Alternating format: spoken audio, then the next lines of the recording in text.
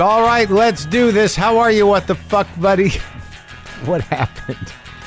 All right, let's do this. How are you, what the fuckers, what the fuck buddies, what the fucking ears, what the fucksters? What's going on? I'm Marc Maron. I'm punchy. I'm tired. I haven't really slept. How's it going? Yeah, this is my podcast, WTF.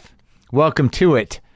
I flew in very early this morning, today being Sunday that I'm recording for you on Monday for this lovely show featuring the very funny and great Christina Pazsitzky.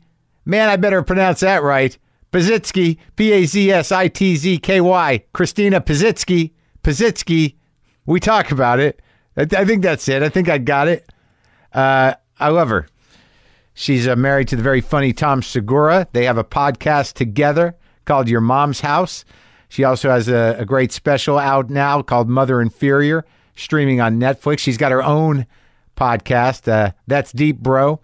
So you can check those out wherever you get podcasts. This is the first time we've really gotten to talk. We did a live one many years ago, but had a great chat. So that's coming up. That's coming your way. I'm tired. I'm chunky. I'm a little bit delusional. I was in Hartford, Connecticut yesterday. I flew out there Friday night. I'm trying to, as I told you before, I'm moving. Everything's in limbo. I seem to have a hard time detaching from. I don't know how long I can keep in this limbo. At some point, I gotta move, right? I gotta just move, right? I don't know, man. Everything is so complicated. Flew out there late Friday night, half awake, stressed out. That flight was all screwed up. Went through Chicago. Then I got to Hartford. Not an electric city. I got nothing against it. I remember driving through Hartford a lot. Hartford was a place that you kind of went through. I think on 86 maybe, if you took the right way from New York to Boston, you would kind of move through Hartford and go like, hey, I guess that's Hartford. But yeah, I went there for this thing called the CT Forum. It's a nonprofit that does a big lecture series and works with high school kids and does all kinds of interesting stuff with a lot of sponsors. But it was a panel. It was a comedy panel booked months ago. It was me, Tig Notaro, and Fred Armisen, hosted by a fella named Colin McEnroe, and it was kind of a lovely event. I had not seen Fred in a while. I had not seen Tig in a while. I had not talked to either of them, and it was like a full evening. It was kind of wild, actually. I wake up the next day in Hartford, Connecticut. I don't turn my watch back. I keep it on LA time because I know I'm just going to be fucked up because I'm only there 2 nights. But the view I had from my room was just into an atrium. I opened the curtains up and there was a view of a lobby, which is a little, I don't know. It makes you feel like THX 1138. Like, you can't, like, no, we're no longer allowed to go outside anymore. So that was disconcerting, and the hallway was a little noisy. Why am I just rambling on about this? So the event starts where me and Tig and Fred Armisen, we go and meet with this group of high school kids who have questions for all of us about comedy. And I hadn't seen Tig in a long time, and I hadn't seen Fred in a long time, and it was really, there is something about the comedy community. It was good to catch up with everybody. It was fun to see those two in particular, because we were all together and it was sort of an odd group. And it was interesting to see how everybody responded in talking to addressing questions of people interested in comedy, young people. And we did that for a few minutes. And then we were taken to some cocktail gathering where we all had to sort of hang out and engage with the regular working people. That's something as a comic, you do it after shows sometimes. And maybe if you're, on set, but that's, show business working people. But these were just people from all the different sponsors who had different affiliations with the CT Forum. And it was like a cocktail hour, and they'd set us all up at different stations within this bar area. Like we all had a table with our name on a little placard sticking out of the table. So there's just like, I was just standing at a small round bar table with the note card, which just said Marc Maron on it. And I just was there available to people to come up and talk and take pictures. And, answer questions. And Tig was in some other part of the room, and Fred was in another part of the room, and we just kind of stood by our names and talked to people. And it was actually very pleasant. I don't know why. It was just I'd been in my head and so upset about things, and so stressed out with moving and other stuff. And it was nice just to get out, hang out with some comics, and talk to regular people. And then we had this big dinner thing where it was like a wedding almost, where we were assigned tables. We were all at different tables. I was with a bunch of people from Comcast who were a sponsor, and I talked to the fellow from Comcast for a while about their business model and comedy and this and that, and he was a big fan of the podcast. And I don't know, it was a relief. It was a relief to get out of LA, to go do an event that was proactive, nonprofit that did good work in the world, and to sit and talk to regular people. This was an epic experience. And the panel was great too. It was really, it was fun. The guy Colin McEnroe did a great job. And we did like an hour, it seemed like, of him just asking us questions and us talking together. There was a lot of laughs. There's a lot of talk about, heavy stuff, not so heavy stuff, comedy stuff. And then there was a break. And then there was a Q&A. And that got fun, and everybody was funny. And I don't know. And then we all afterwards climbed onto this jolly little bus with some of the organizers and went back to the hotel. And I don't know what to tell you, but it was a sweet event, and I want to thank them for having me out, and it was good to see everybody. I tried to find a restaurant in downtown Hartford on Friday afternoon. It was not easy. I went to some Italian place, and it was just me and a family of 4 eating there. I'd like to think we ate together, but I don't think they saw it that way. I was the guy alone, occasionally mumbling to himself a couple of tables over, but it was good food. What are you going to do? Then I flew back this morning at 4 a.m, and it was just one of those things, man, where, you get to the airport. I flew, the flight was at 6:25. I booked the car wrong, so I was there at 10 after 4, and then it was late coming in, and then I just saw the vests. I saw the guys in the vests going on the plane. I'm like, oh, fuck, no, I got to get back. I got to get back to talk about exactly what I'm talking about right now. I got to get back to talk about whatever's about to happen here at this airport so I can get the show up by tomorrow. Little delay, just the seal problem, the vague seal. There was a seal needed to be pushed up. So they pushed up the seal, and we got the fuck out of there. And I made it home, and now I'm punchy. What can I tell you? Can I just start Christina now? I can, right? I need to get a nap or something. I need to move some things. God. I got to study my lines for tomorrow. Christina Pazsitzky is, as I said before, she's got a special on Netflix called Mother Inferior. And she does a podcast with Tom Segura, her husband, called Your Mom's House. She does her own show called That's Deep Bro. And this is her and I talking about philosophy a bit and other things. Great time. Great chat.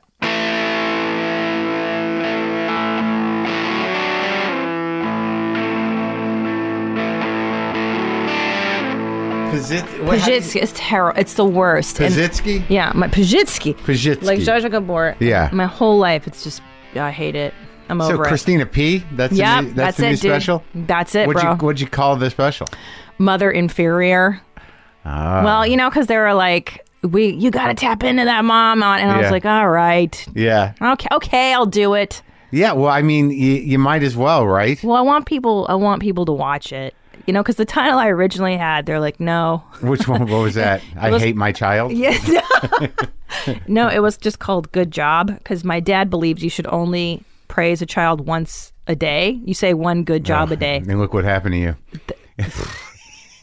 Are you telling me? You telling me? Well, I guess he praised you. At least he had he had a system. At least, right? At least you're getting praise. I feel like, though, to become funny, you can't get... It's the opposite. Yeah, you have to have a lot of self-loathing. Yeah. It's got to cultivate and... How does that happen, though? Like, I'm just dealing with that today. Like, I stopped doing nicotine, I was doing the nicotine lozenges. I heard this, right. Yes. And like now I'm just like, I'm like all down on myself. All this fucked up insecurities coming back. All the demons howling, telling you aren't good enough. Yeah. Oh, it's great. And all it was taking was nicotine to keep that shit down. Isn't that interesting? And then it used to take more, but that was working. Yes. I loved smoking. I smoked for 17 years. It was fantastic. What do you use now? Just to... No, nothing. I white knuckle it and I go see my shrink. Yeah. And I feel my feelings now. Oh, it's terrible. It's terrible. What are they? I know. Mine seem to be revolving around like sort of like, oh, I'm sort of sad and nothing's that great. Marc thinks that great. Yeah. Yeah, a lot of sad because I was so angry my whole life, I think, until I got into psychotherapy. And now I've learned that it's okay to have the feelings and then they pass and then you can just be okay again. But I didn't know that people had feelings that they felt and then just anger. It all because I think they say it's sadness is like I think anger is a sort of a go-to for a lot of emotions. Yeah. Do you know what I mean? Like if you're the ones that are more uncomfortable, sadness. No, fuck that. I'm gonna fuck that. I want to get punk rock. Yeah. Like fuck sadness. Yeah, rebellion's more fun. Let's fucking write some jokes and stick it to the man. Yeah. Yeah, I like that. And then when you take that away, it's just sort of like, nah, it's kind of sad. I just want to eat something. Oh, that too. I used to eat a lot on the road. That was my jam. Like, you know, you do your show, you're all pumped, and then you go back to your sad Courtyard Marriott, and then I would eat. Pillage the sad little candy bar shop they have there. Ice cream. Yeah. Snickers bars, M&Ms. Yeah, all that. Never the cheese. hot goods. Oh, you do the hot goods? Oh yeah, not like the Hot Pockets or those are disgusting. Oh yeah, but you do which one? Mac and cheese. Mac and cheese. I remember, especially in Indianapolis. Yeah. The hotel that Crackers put you up at. They had a specific one that was my jam. It was so disgusting. I haven't been to Crackers in a long time, but man, they used to one downtown. They used to put you up at like a halfway house. Almost. Yeah. Did you go that far back where they had the winter house? It was called. They had sort of like it was their condo, but it was, you go to that place, there'd be police lines and on the hallway. You're like, what kind of fucking place is this? Nasty apartment, like a furnished apartment situation. It was nasty, man. No, they put me up in the outskirts one at that like Marriott, Marriott thing. I haven't been there in years, but they didn't do a mainstream one when I was at Broad Whipple either. Yeah. That was another weird ass hotel. Oh my God. Can you believe, like, I was just thinking about it because with my special being out now, like, I can't believe how many bad places I put myself to get here. Do you know what I'm saying? Like, the lack of self-preservation and the lack of, like, I should protect myself. I shouldn't stay in these places. No, I know. I know. I don't know. Yeah, you're just so in it. And and it's compounded by the fact that you're a woman. Oh my God. And you're just like, and I imagine that there has to be that moment when you're a comic and you're a road comic and you're a woman where you're at one of those places, you're like, what the fuck am I doing? Yeah. Who are these people in my room? Yeah. Yeah. Or just the point where you have to tell your agent, all right, if it's a hotel, the room faces indoors, not out to a parking lot. No sliding glass doors that face out. Like, come on, dude. I have to tell this to people. Like, this is my job. So weird. And hotel life is a little creepy too. Oh, it's so lonely. It's so weird, right? Oh God. I've gotten a little more demanding as I've gotten a little bigger. You kind of should, yes. Yeah, just a little better. But I like a Marriott Courtyard. If I What do you prefer though? Let's be real. The Four Seasons or the Courtyard Marriott? I don't know. Well, there's also the Hilton Garden ones, right? I like those Hilton Garden Inns. Yeah, those are all right. But I'm sort of weirdly Courtyard Marriott guy. If I can't get a nice hotel, even if I can get if I have a choice between an old timey luxury hotel like a Sheraton that's just like from the 70s and a Courtyard, I'll fucking do the Courtyard. Well, the Courtyards they're updated. Well, they're updated, and they have food and shit, and they have enough plugs, and you're not stranded in some, Death Star, this giant hotel that you can't have food. So and then there's no sidewalk on the street, so you can't walk anywhere. Yeah, those places. Or my favorite is when they have the restaurant, and they're like, well, it's open from 7 a.m. to 9 a.m., and then it opens again at 7 p.m. And you're like, well, what am I supposed to do all day? Yeah, what am I going to do? How do I eat? Yeah. This is before Postmates, too. Like, Like you would just walk to the IHOP 2 miles That's down. a sad walk in the strange town from the hotel. There's nothing to drive to. You're the only one. I've had that conversation with so many comics where you're like, best. where am I? You just walk out of that hotel with your sunglasses and you ask whoever's like, how do I get to there? Like, are you walking? Yeah. Before Uber. Yeah. You're just walking places. It's and you think like, crazy. this will be good. You have your notebook. No, and yeah. then you're about an hour and you're like, fuck, this seems farther than I thought. It's always farther. It's always 2 miles, 3 miles farther. You think it's going to be an easy walk? No. So wait, you grew up here? Yeah, I grew up in the San Fernando Valley. What town? Like everywhere. Encino, Tarzana, Woodland Hills, West Hills, Canoga Park. Really? My folks divorced and they moved around. Were they in a very small Air Force? I know, right? Just a valley-oriented military? We just moved, the folks divorced. So I bounced between 2 people, and 2 people moved an average amount of times. Oh, I see. So I think over the span of my How old were you when they divorced? 4. Yeah. Oh, it's bad. Listen, the childhood Man. is textbook formula for a stand-up comedian. How you have siblings? I have 3 stepsisters from my mom's second marriage, but they're But they came later. They came when I was like 12. Yeah, Oh, 12 or weird. 13. Triplets? Yeah, no, they're 3 of them, but they're staggered. in Tiered? age. Yeah, they're great. Staggered. They're great. They're wonderful. Oh, really? Yeah. They got the healthy childhood? No. Oh, she was just a tumbling disaster, your mom? Oh, I mean, how much time is a show? Like, do we? Oh my God. What'd your dad do out there? So, okay, here's the story. Yeah. So my folks are Hungarian immigrants, hence my last name Pazsitzky, which Like now with accents and everything? yeah, old school, dude, old country. The Do you communists. speak Hungarian? Not well, like at a tiny baby level. Did they used to speak it so you wouldn't understand what they were saying? No, I you didn't understood. know. I understood. But anyway, they escaped from Hungary in '69. Escaped like Who was taking over? the Russians. Right. They went crazy. They screwed up the country pretty bad. So the Russians came and annexed all of Central Europe or Eastern Europe. Yeah. And we had the Soviet Union and they screwed up everything. So my folks were like, fuck this, out. So my parents were like 20 years old and like 19. They got married and they fled. When you think about it, imagine fleeing your mother country. Like, what were you doing at 19 or 20? Like, Just trying to figure out who I was, man. Yeah. Just reading some of these books halfway through. smoking cigarettes. Yeah, smoking cigarettes, going Goodwill shopping. Yeah, oh, right. That's so man. important, too. Yeah. Who am I? Yeah. What do I want? What do I like? Is this haircut going to work out?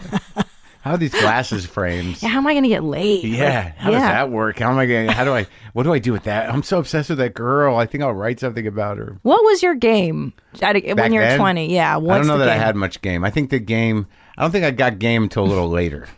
Well, now your game's on point. Like, you've got the game. It took a long time. It took about 40 years to get my game on point. I don't know, man. When I was 20 or when I was in college, I sort of was doing a lot of stuff. I was, I was in plays and I directed things and I was doing photography and I was studying English and art history and writing for the paper. And so you were interesting. You were the full interesting on, like, guy. I want to be an intellectual guy. Yeah, and I don't think I ever got it. I mean, I got the costume, got the books. Yeah. I'm a pretty good thinker, but I like to really do the studying to know shit. I realized at some point to be an English professor or something, it's like, you got to focus on a very specific area, and then I never quite got the hang of philosophy, and that kind of stuff. Yeah. But I was a creative guy. It was always about writing things and poetry I was into, and then eventually I got my heart broken. I started drinking, and comedy became. And there you go. Yeah, It's the formula. I always wanted to be a comic, and I was like, finally, I'm here. This is there's no other way. So you were like the brooding intellectual. Were you smoking cigarettes back then? Yeah. So was I. I was broody, philosophy major, black. I still wear a lot of black. Yeah. Depressed. Yeah. But didn't know that stand-up was an option for me. I didn't know yet. I knew performing was an option, but I knew I wanted to do it. But I had never wanted to be an entertainer. I I wanted to figure some shit out. Yeah, me too. I had some shit to say. Yeah. Where am I going to say it? Yeah. Yeah. Because I think I knew that life felt fucked up. Like I was like, something's wrong. I don't know what it is. Something's Can't weird. be me. Yeah, no. Childhood was great. What are you talking about? Parents are perfect. I'm so on to everybody's shit. Yeah. I'm on to this. Yeah. So you were a philosophy major? Yeah, I studied philosophy in school. Yeah, and then I graduated. They weren't hiring at the philosophy company. Hey, from college? Typical. Yeah. But wait, let's go back to your parents. So Yeah, they got here. They come from Hungary, and Yeah. and how do they get it together? So they escape on foot, which is bananas. They crossed the ocean on foot. They kind of they swam. They went to Yugoslavia. They got caught. They got kicked. It was like a long thing. Anyway, they ended up in Italy in like a camp, like a refugee camp in Italy. And then after a year, the Catholic Church sponsored them to go to Canada, and so they moved to Canada. Wow. And Windsor, Ontario, very glamorous, across from Detroit. Yeah. And that's where I was born. And then we moved to the U.S. 4 years You later. Canadian citizen? Yeah. Still. No, I have to. I think I am because I was born there, but Yeah. my passport is expired Oh. a long time. Yeah. I got to figure that out. Yeah, you should. I know. I kind of want You to might be. have to go. I was thinking about that when November 8th Me came too, around. buddy. Me too. I never envied Canadian citizens more. Like all these comics that I knew that were Canadian, I'm like, you guys can just go back. Yeah. Yeah, we're here. Oh, man. I dug it up, though. I will admit. November 9th, I dug it up. And I was like, time to get this thing renewed. I did the exact same thing, man. Yeah. I didn't follow through. What? I didn't follow through yet. No, I had some other stuff to do first, and I was going to do it. I mine still had like 8 months on it, and I'm like, I've got to do it. Lucky. I got to do it. So it's very quick if you do the express. Okay. If you already have a passport. I do, but it was from when I was 16. Oh, so it just doesn't even work. Yeah, it's like it's been a while because I became a U.S. citizen when I was in high school when I was like 17. So I don't. Was there an event? Yeah. I went downtown. Did you do it? What do you mean did do it? I was born here. Oh, I thought you were born. Never mind. I thought you were more Canadian. Sorry. No. Yeah, you go to like a theater down here, and then they play a Neil Diamond video. They're coming to America, and then Are you serious? It's so awesome. Yeah, it's the best.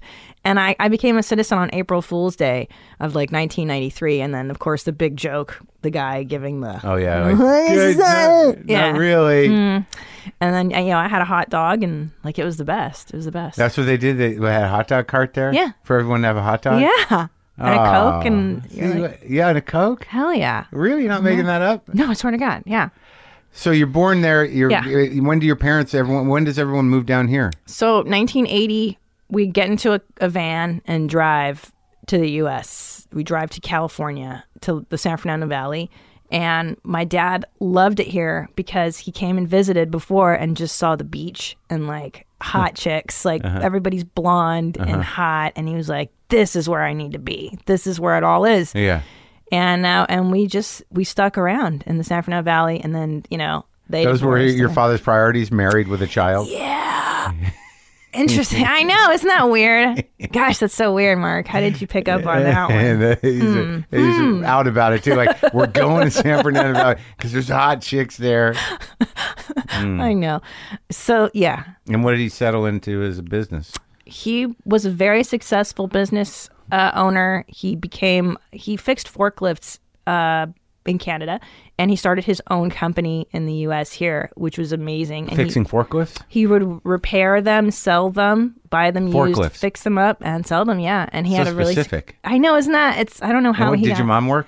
She did. She did real estate with my stepfather later on, and yeah. They're both still Fucking around? weird. No, they're both dead. My mom and my stepdad, they both died within like a year of each other. And your dad, too? He's around. Oh, yeah? He's here. Yeah.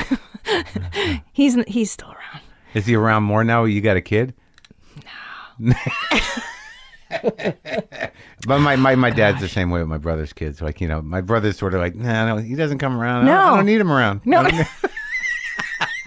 It's okay. It's okay. If he doesn't want to come, I'm good. Well, I'm good. That's the thing. Like, do I really? God, it's kind of a blessing. I'm like, nah, it's fine. Yeah, it depends on how bad your relationship is with him, or what. What do you want to open up that can of worms for, or whatever, right? Yeah. Wait. So your dad, though, I know you made fun of it on Marin. I love that he lived in a van, like in front of your house. He did. That's not real. I mean, thank God that's not real. It's metaphorically. Sure it is. Yeah, he's always there in the van in my mind. Right. Yeah.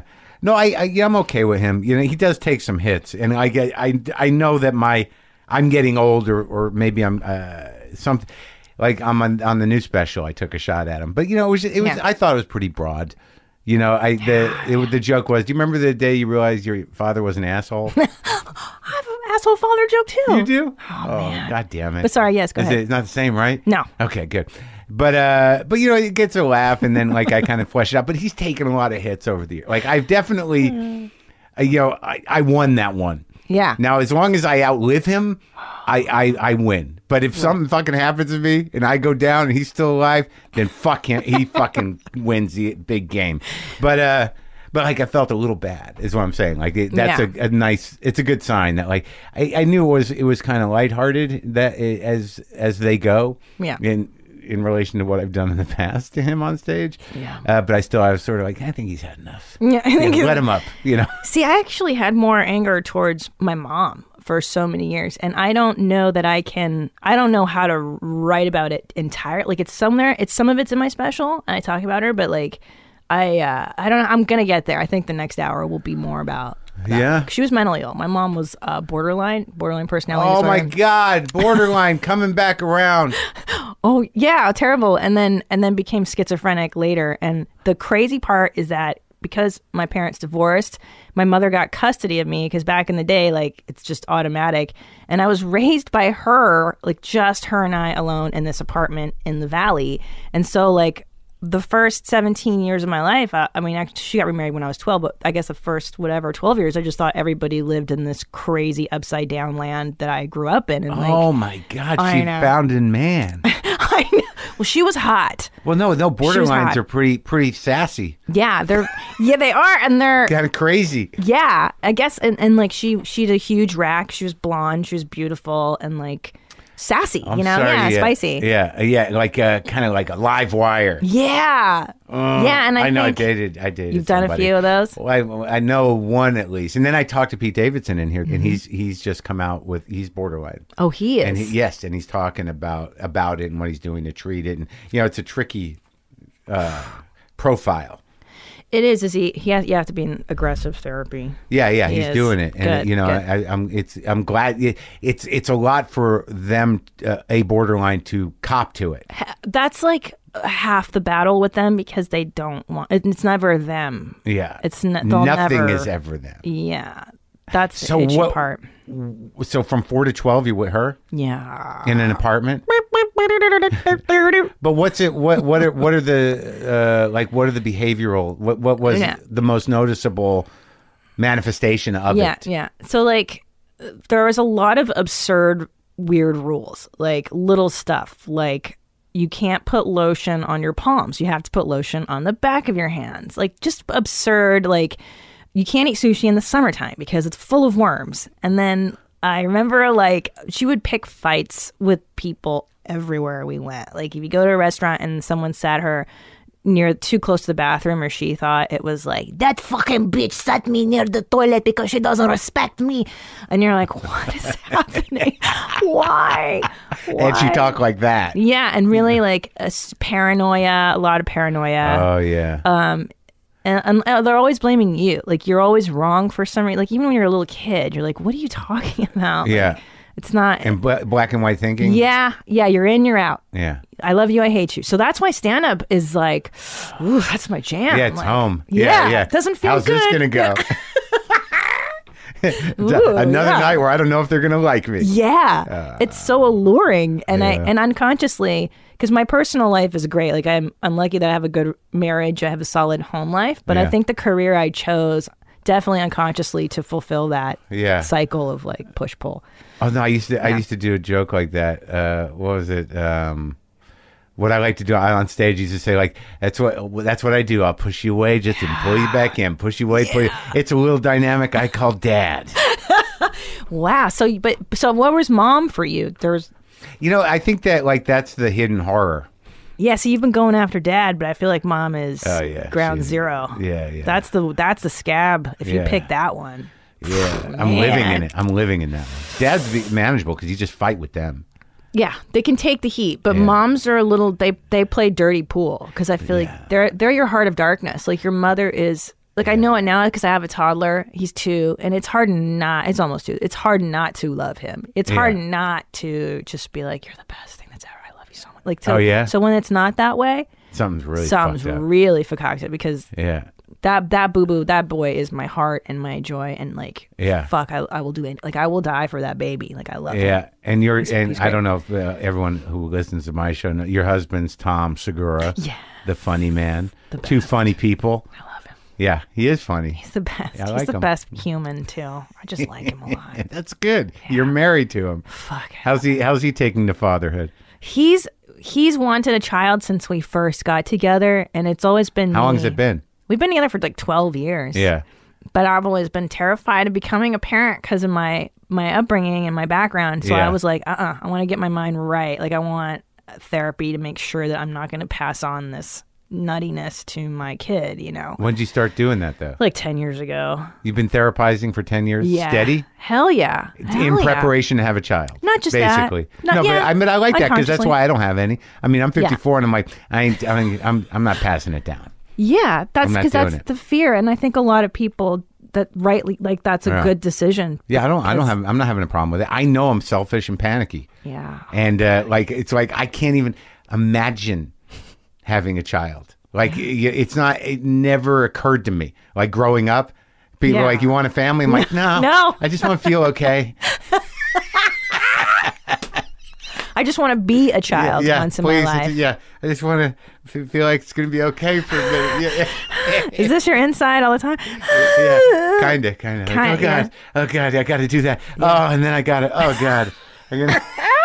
Are you still there? Is it that high? No. The anxiety? No, I guess it's some like I don't know if it's age or what, but some things are just have relaxed a little bit naturally. Yeah. I don't know what that is. I had a conversation last night with a guy about self-care. That's the phrase my shrink uses, yes. No, he used to be a shrink, this guy. Okay. Self-care. Mm-hmm, I've learned about that. Focusing on self-care as opposed to whatever the other thing is. Yeah. And that's in relationships too. But like you've been with Tom for like 12 years, so that's a long time. Yeah. But you still had time before that to make a mess. I did, yeah. I was not... I wasn't promiscuous. It didn't go that way for me, my self-destructiveness. Like I was, by the time I was 14, I was freaked the fuck out because my mom was nutty and I was like suicidal and a punker and I was out. Like I was already out running the streets by 13. Drugs though? No drugs? A little like dabbling, like social, like acid. You never got so fucked up. No. So you're 14 and you're punk rock? I'm all freaked out. I'm all angry. You yelling at your mom? Yelling at mom, storming out, taking the bus down to Hollywood, getting into nightclubs on a fake ID. Oh, that's right. And what year is this? How old are you? You don't have to tell me. Well, I'm 41 now, so this is like 90, 91. What's going on in Hollywood then? Oh, so great. Yeah. It was so cool, man. What's hip? Well, okay, so there was this club called The Probe on Highland, and this is when Hollywood was still really dicey and shitty, and... You come over the hill, you pay some like homeless guy to watch your car for you so it didn't get broken into. You'd drink in your car as it was parked in this lot. Yeah. And there is a club called Helter Skelter. I was goth and punk and all that. Yeah. And and this is before like Hot Topic was around. So if you were goth, it was a full-time job. Like you'd go down to Aardvarks on Melrose. You'd find some smelly old velvet cloak or dress, modify it, cut the sleeves off, put your fishnet stockings on your arms. Like it was a full-time gig. And Halloween makeup, I'd have to go to the Halloween store and buy my makeup, the white makeup and everything like once a year. For just day-to-day stuff? Yeah. Oh, it's a full-time job. and so there was that. There were bands, Were these underage clubs? It was 18 and over. Oh, okay. Yeah. But I went down. downtown and you get a fake ID and you give some guy $75 and he comes back with some bullshit looking thing, but they didn't give a shit back then. It worked? Hell yeah, it worked. You went downtown to get your fake ID? Yeah, my boyfriend at the time did. You give him a picture and $75 Yeah. down on Chevy Chase or whatever, and then the dude comes Glendale? back. Oh, no, Chevy. No, what am I thinking of? Whatever the fucking street is in downtown LA. Yeah, I don't know. And then the guy comes back and then, you know, it's like a shitty handwritten, like it's not even real. But they let me in. And they did. And they did. When you became a citizen, were you dressed in goth? Yeah. I may have to give you the photo, my passport photo. It's like short on the Vidal Sassoon cut, like short on one side, long on the other, like a half bob. Happy New American. Yeah. Like, you know, orange. Just, I had a mohawk too, angry. You had mohawks too? I did. I lost my mind and shaved. So you're just running around in a car? Running around, you know, being angry. Not drinking though too much. I drank. I smoked cigarettes. I smoked pot. I did a little LSD. Went to Lollapalooza. Like, you know, whatevs. When you were a teenager? Yeah. What was it, like the first Lollapalooza? Yeah. You did go with fucking Susie and the Banshees, Jane's Addiction, Ice-T's band, Body Count. And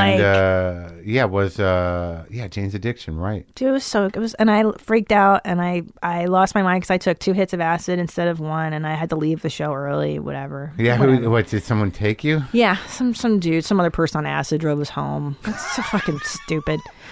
It's so stupid. Stupid. What was the nature of the freak out? What was happening? Well, why did you have to leave? Yeah, okay, so I took 2 hits instead of 1, and then Susie came on, Cascades, and I lost my mind. I had a retainer in because I was only 14, and I threw my retainer across Irvine Meadows, and I tried to take my velvet dress off, and I had gloves on, and my friends were like, "You can't get naked at Irvine Meadows," and my stepsister was with me and escorted me out, and then we drove home. Oh, bad. How did my parents not know I was frying on acid? Do you ever think about that? Like, because that goes on a while, right? So you got home to Van Nuys, and you probably had a few hours still to go. I was out of my mind until like 5 a.m. You know, you're just laying on your back, just like, when's this gonna end? Yeah, I did mescaline once when I was I come back from college. And I thought I was like hip, and I went to some party with the local punks in Albuquerque, and some guy gave me a hit of mescaline. And I waited like 2 hours, and nothing happened. Yeah.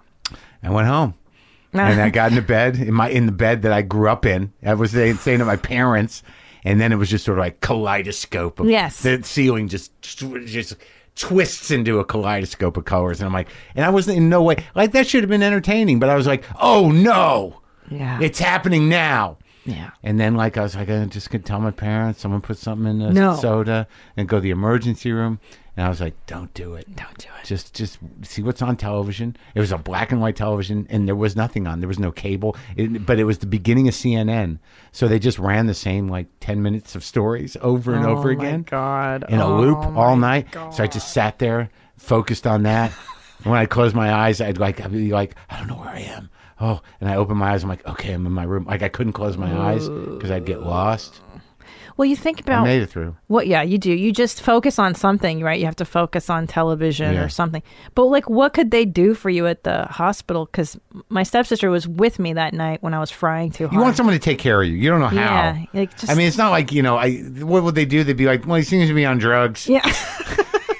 Lay down. Yeah, keep an eye Here's on an IV. Stay hydrated. Whatever. Yeah, you probably freak out even harder at the ER. Oh yeah, I don't know what was going on. I can't I did freak out, but I'm surprised I didn't baby. I didn't kind of help me.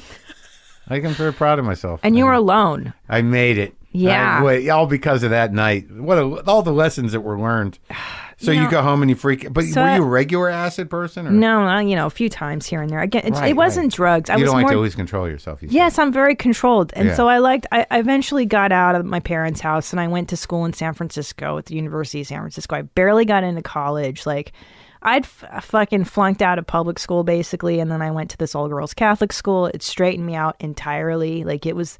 People hate Catholic school, but it saved my life. The nuns saved my life. Got you a little discipline? A lot of discipline, a lot of structure, uniform, so there's no no I'm goth, I'm punk, what do I, what are you? There's no boys, so there was no boy drama. And that was senior year? No, this is freshman year, halfway through my freshman year of high school. Oh, you fucked up, and so you went to Catholic school for the whole rest of it. Yes. No shit. And it was awesome, and I love it, and I still I donate money to that school to this day. Really? Yeah. Saved your life. Yes. Yeah. 100%. I love the nuns. Love them. Well, yeah, but you were living with a woman who was out of her mind. Yeah. So, like, even if you weren't religious, you're like, that's stable. It is so stable. Yeah, exactly. And it was like, I knew what to expect. I knew. Yeah, there's no surprises. Who are you today, Sister Antonia? The same person you were yesterday. Yeah. Not great, but not horrible. No, I know what to expect. And we're all wearing the same thing. Yeah, it was great. The consistency. Right. And so good. And then college, and then philosophy. San Francisco, and then, that's good though. Had you been up there before you went to college? Like once or twice. Did you do the whole 4 years up there? I did, yeah. Oh, that's fun. That's a good city, weird ass city. And especially in the 90s when it was like gay dudes on tricycle or unicycles just butt fucking in the streets. Yeah, it was so great. It was the last of the awesome. Yeah. You'd smoke a joint on the fucking Muni bus and nobody would say anything or. It was a wild place. I lived there for a couple of years. I never quite figured it out.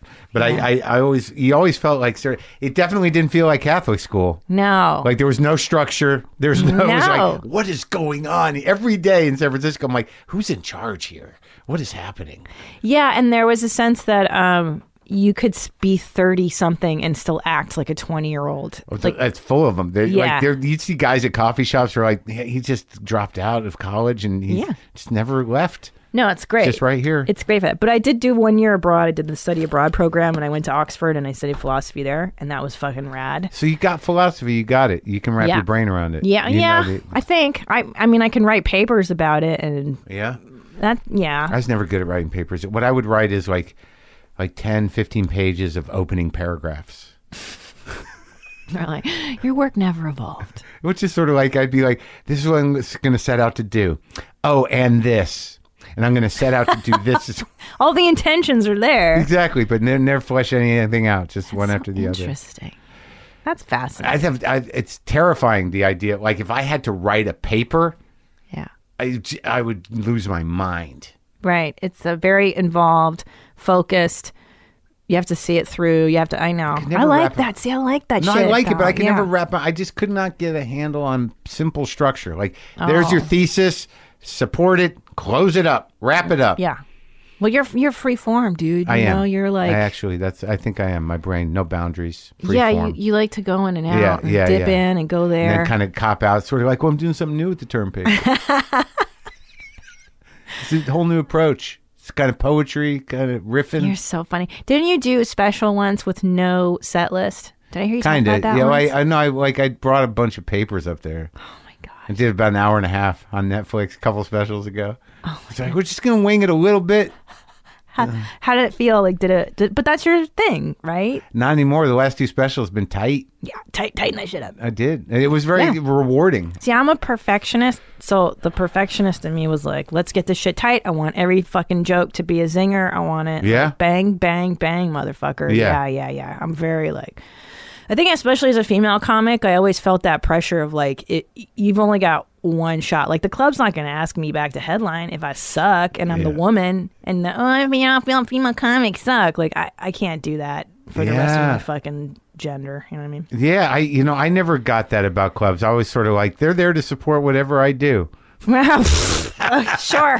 Yeah, and sell alcohol. I never built a big thing on the road before. I never, like, I'd go out a few times a year, but it was always like, the weeks weren't great. Yeah. I mean, I did my time out there, but I never built a following.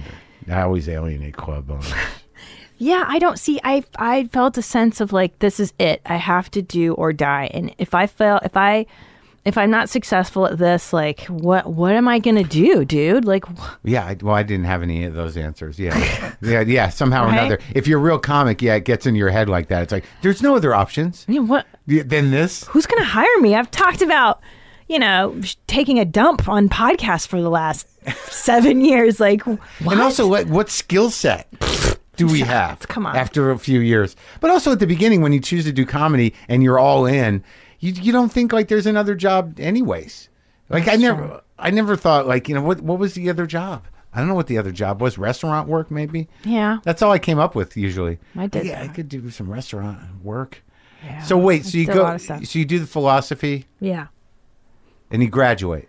I do, yeah. I take the 5-year plan. In the meantime, I did 5 years too. Yeah, it's about. Why nice. leave? I never understand people. Take who it easy are- on that last one. Yeah, but I never get why people are like, I can't wait to graduate. Like, why? Real life sucks. Like, you're in the ivory tower of academia. It's awesome here. What philosophers were you studying though? What did you focus on? Let's talk about it. Okay, I love it, and I still love it to this day.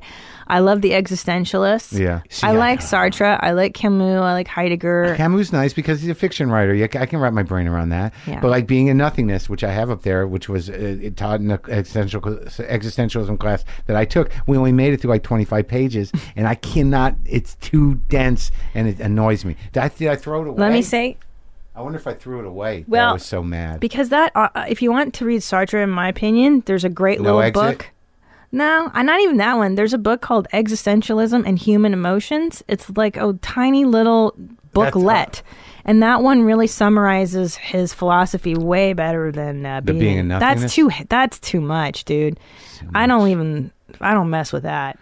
So all right, so you do the studying. You do Yeah. all right in college. Yeah, I was a terrible student in high school, and then I got like straight A's in college. So I went, oh, you know what? I'm like smart, and I think that I just I was not supported. Yeah, I did that. At I did home. that too. The last year of like high school, I snapped into it. Right? And then you're like, oh, I can do this. And that's when I got like a bit of self-esteem. Like, oh, I think I'm Did okay. you have fun in college though? It's funny how you talk about like I never have fun. Like Yeah. I'm still not sure that I know how to relax enough in life, honestly. And, Yeah. like Yeah. just have fun. Like sometimes, but like, What are we expecting? I don't know. I had this conversation with this guy last night about the difference between relief and happiness. Okay. Like, that it's like feeling, just being relieved. That's not having a good time. That's Because that's yeah, right. I generally there are moments where I don't feel that anxiousness. right. And it's sort of like, oh, this is good. Like everything's okay. Yeah, I'm yeah. not waiting for the other Relief. shoe to drop. Yeah. Yeah, that's not joy. Oh, I'm sorry. what's joy then? What's that? I don't know. It's uncomfortable and it's weird to look at. Yeah. Look at it. I'm sure you see it in your kid. I do. I Yeah. see, and that's the thing too. Okay, so that's the hard thing, and I kind of try to go there in my special, and is that parenthood, like the hard part about it is like, yeah, it's the diapers and all the sitcom-y stuff that people talk about. Right. But the truth is, the hard part is like you realize what you didn't get as a kid, and that's the thing. Every day you're like, what? Like, How could they do that to me? yeah, or Yeah. like I didn't. Oh, that's interesting because he's pure joy and he doesn't hate himself. There's no self-loathing. Yeah. There's no weird depressive stuff happening here. Like you're born a certain way, and then life kind of does what it does. And I'm trying to foster the good stuff. And Yeah. People start saying you can't do stuff and it beats you down. isn't that crazy? That's crazy. First time you just no. No. Why would grown up even say that shit to you? Like, I remember my mother was like, But you got to say no to him, right?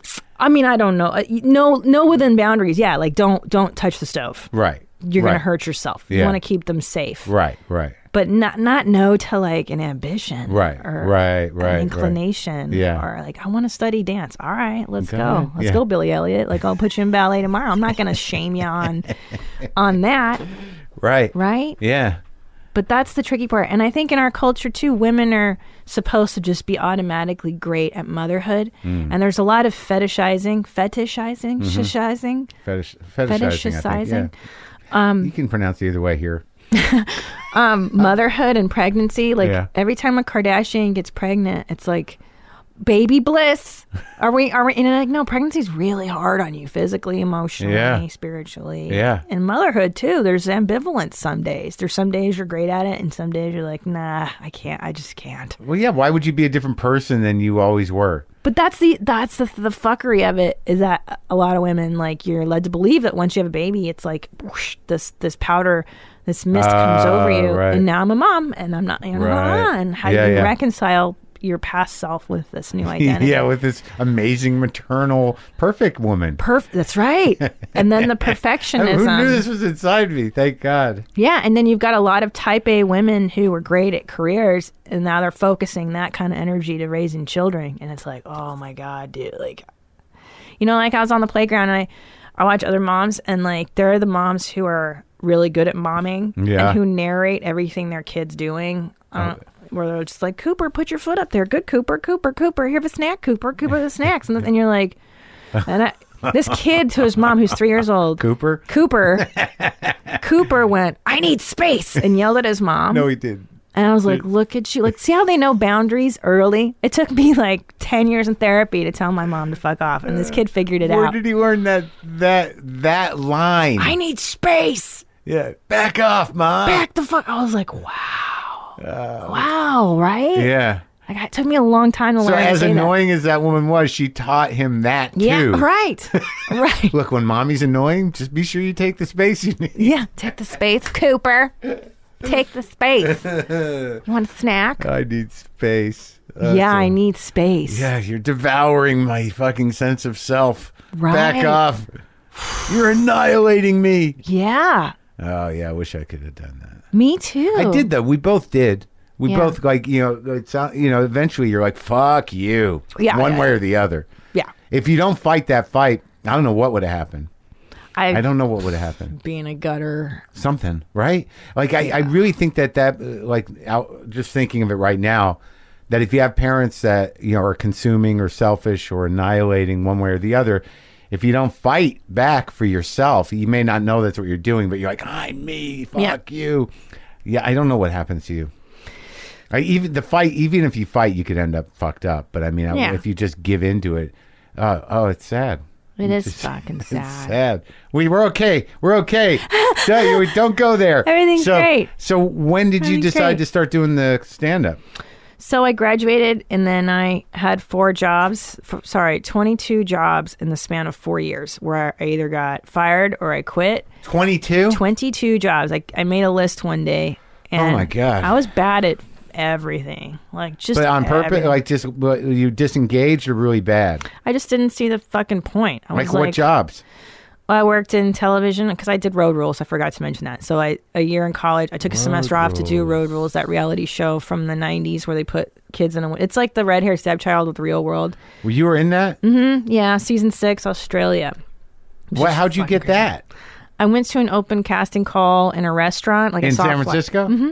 Yeah, I saw a flyer. Uh-huh. And I was like, oh, that sounds like fun. I want to get out of, because I was living like in a tiny Did you know closet. the show? Vaguely. Yeah. Yeah, enough. Yeah. I knew the Real World. I actually wanted to be on the Real World. I was like sitting on my ass for 5 months, smoking cigarettes. That sounds awesome. Yeah. Like in another city. Sure. Yeah, in a nice place. Yeah. With a bunch of idiots. Get to be on MTV. There's nowhere cooler. Fighting with people. Oh, that's that part. It wasn't like totally that bad by the time when I was on it. Oh. It was way more innocent. So, all right, so you get cast on Road Rules? Yeah. I take a semester off. I go to Australia. I jump out of airplanes. I wrestle crocodiles, whatever, wacky stuff. That's exciting. Super exciting. Show business. Yeah. And that's, I think, the beginning for me, where I felt like, oh, I got on the show just kind of being me, and I don't know. Is all that video on YouTube? Yeah. It's so embarrassing. I'm 21 and I think I'm like the coolest person ever. I got a tramp stamp tattoo on the show that I regret to this day. What is it? It's a fucking dumb dragon. Okay. It looks like the Lowenbrow symbol. Yeah. It's Do you have tattoos? Did you ever do it? I don't. I'm not a tattoo person. But you have one. It's so stupid. Yeah. I regret It's weird. it. I've dated people with tattoos and like eventually you don't notice. Yeah. I don't know. What's Tom say? He doesn't care. Here's the dragon. Yeah, there it is. Target practice or whatever. Like, so he makes some cum joke. I'm like, all right, Okay. that's cool, dude. Yeah. So I do that stupid show. Not stupid. I'm actually kind of proud of it because it was in an era before reality TV got super whatever. It was a good experience, right? You wouldn't have gone to awesome. Australia. You wouldn't have touched an alligator, a crocodile. Yeah. It was awesome. What it was boy? super You fun. in Sydney? Yeah, we went everywhere. Sydney. And So it's actually you're on the road. That's the premise. Is that you're traveling? You're in a Winnebago. It's like the Real World in a Winnebago. Oh my God! I know. Good for you. That's brave. It's crazy. And then you come back. I come back. I graduate. But that's not the semester you did at Oxford. No, before the Road Rules, I did Oxford, and I came back and I wanted to travel again. How was that for you, London?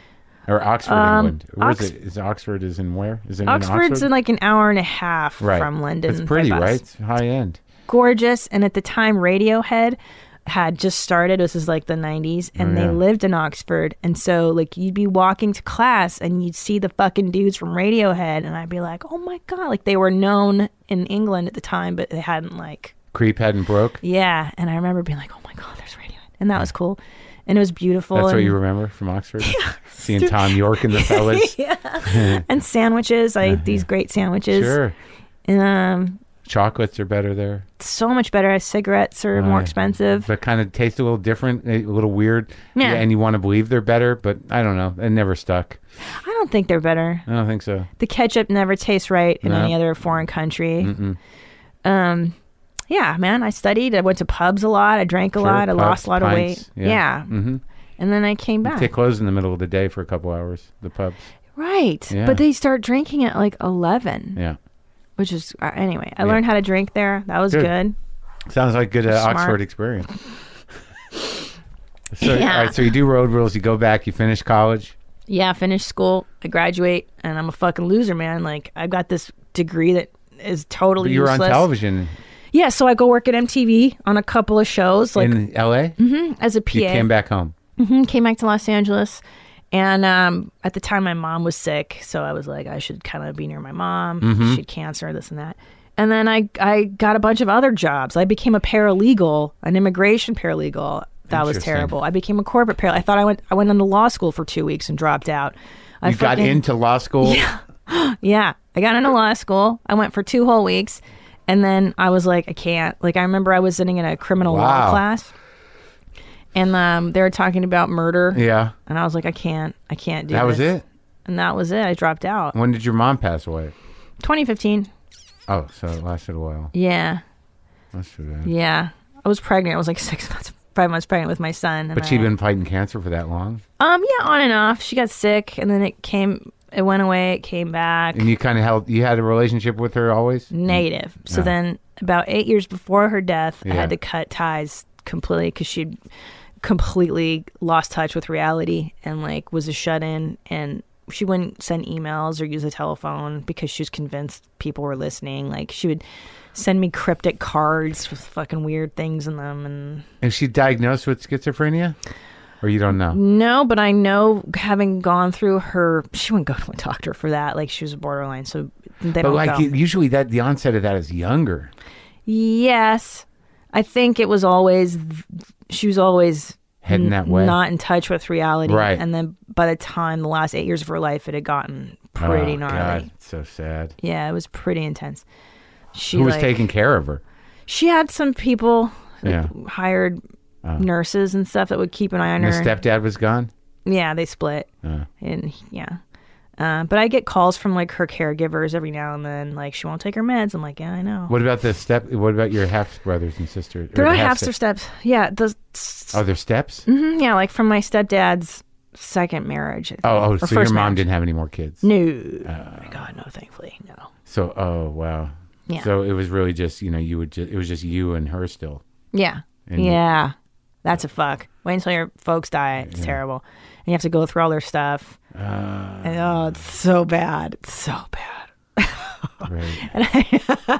I know. It's the worst, dude. Yeah. And you see, like, I just got to see how crazy she had gotten. I didn't really know. I didn't know until I went through her. She kept, like, printouts.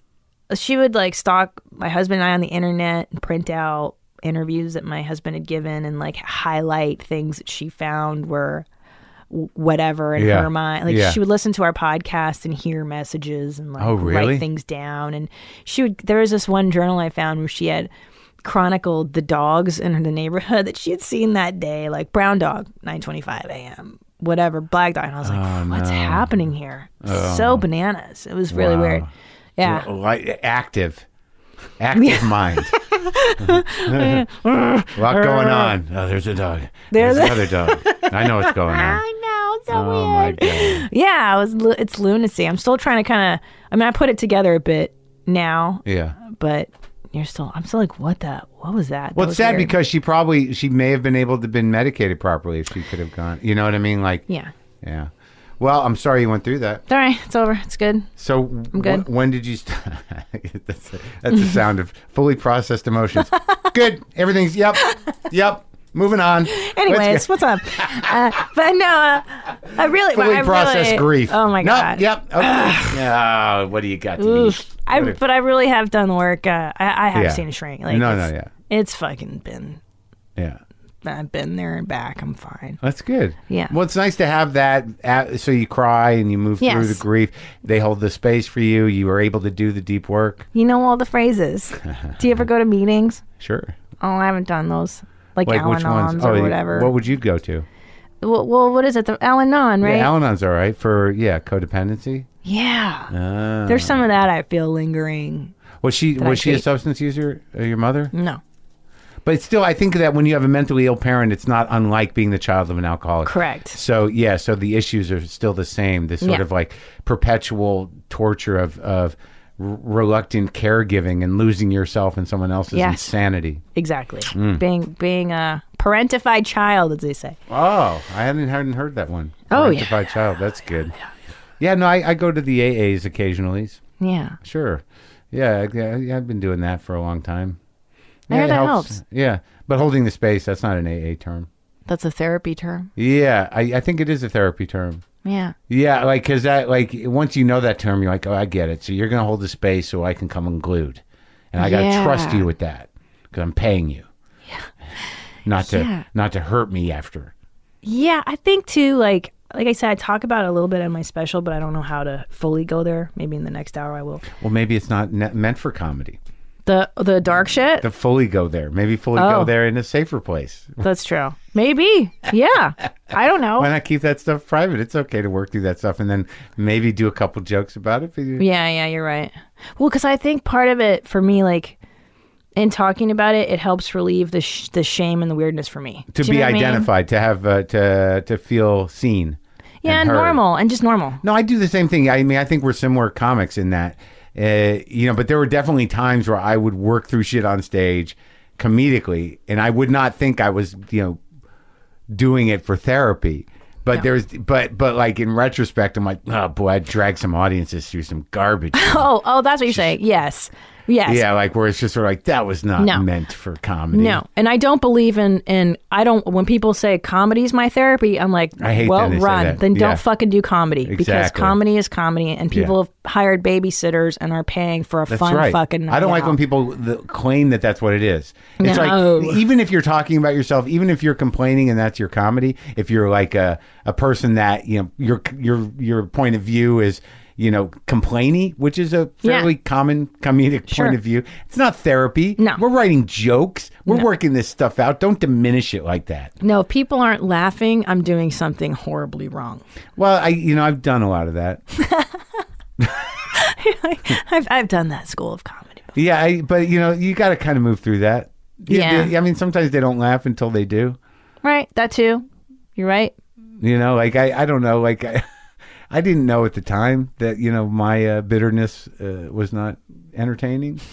I didn't know that at the time that like people were laughing because they were uncomfortable. Oh shit! Oh, okay. That's great. Wow. It's like, hey, a laugh's a laugh. Yeah, but they were just relieved when you were done. Yeah. Wow, man. Yeah, I got past that. Figured out the balance.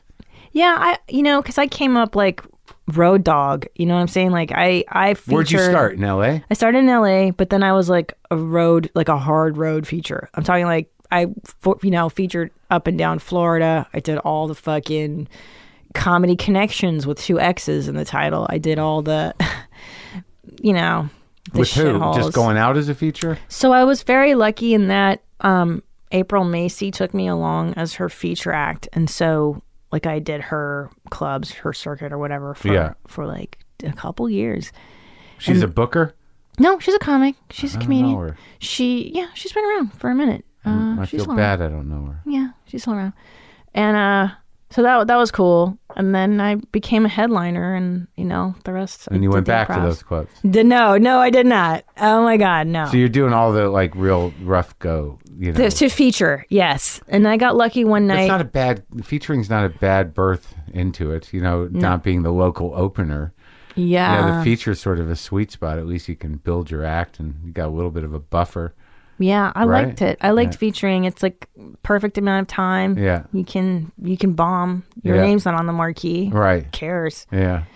So I'm a perfectionist, so I wanted to learn how to do stand up the right way. Right. I don't want to like half-ass it. I don't want to. Yeah. And you were out there for how many years? I don't remember now. I'm 14 years now. So wow. 5 years. 5 featuring? I think. Well, no less. I'm sorry. I was 32 when I started featuring. Where'd you do open mics and shit? So I would drive an hour south from LA. I'd do a club called Martini Blues that no longer exists. I would go out there twice a week, and then I would do the bars. I didn't want to touch the clubs until I was decent, so I'd stay away. There wasn't really a mic scene with comics yet, right? So there was in LA. Yeah. Was there? There was.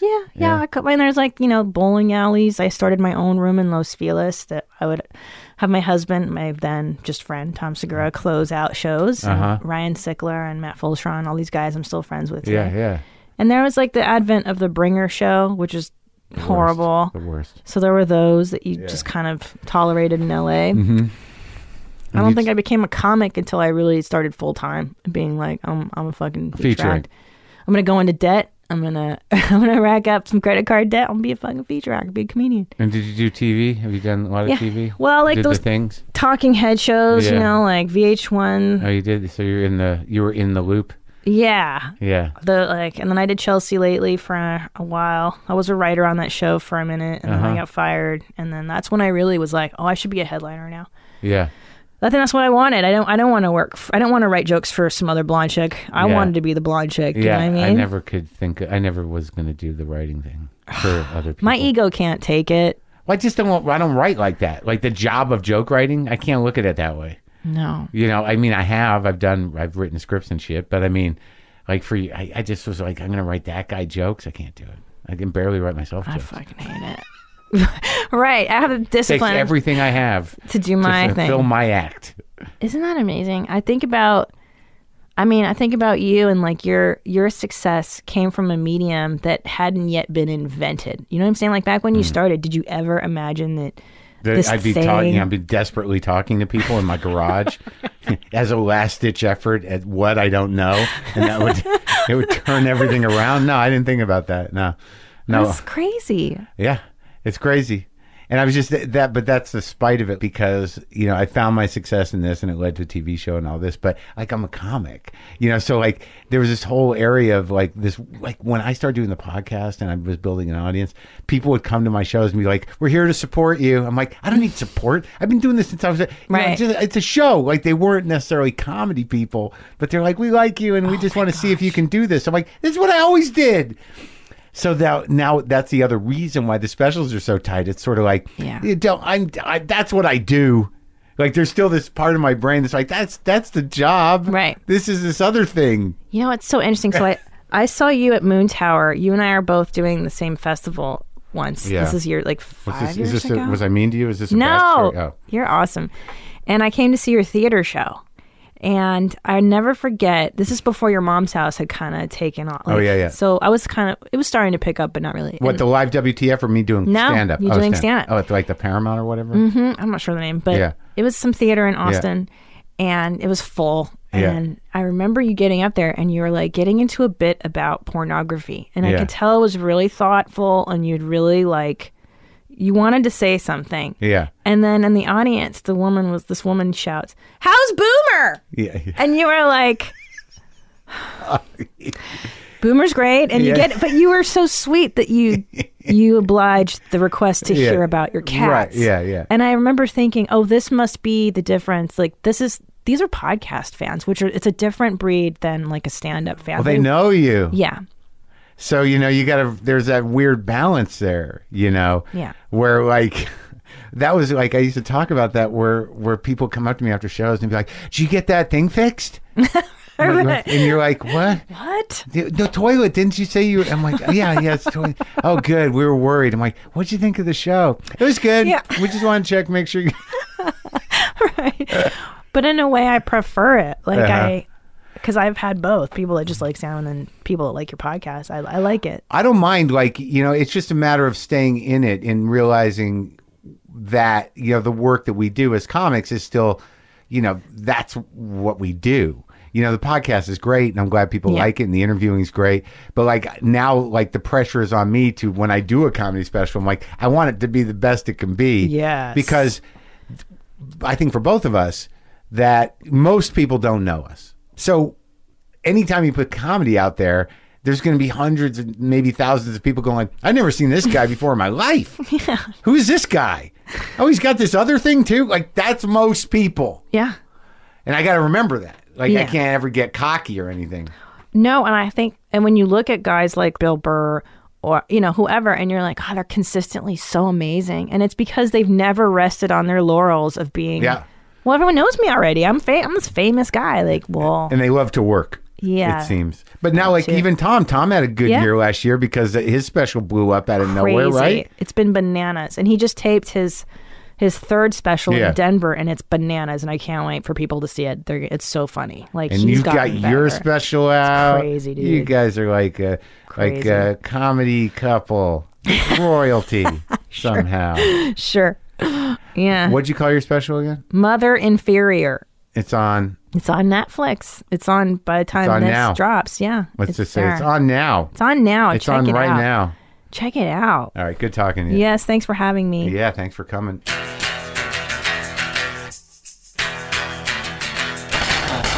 Christina Pazsitzky, go watch her special. Go listen to her podcast. Mother Inferior is a special. Her podcast is That's Deep Bro, and her podcast with Tom Segura is Your Mom's House. I'm lacking in guitars out here now. Things are shifting. I think I can find something. Hold on. I know you need it. I would like to say, and this is a Strat, not an SG, but I do need to say rest in peace, Malcolm Young. You definitely made my life better.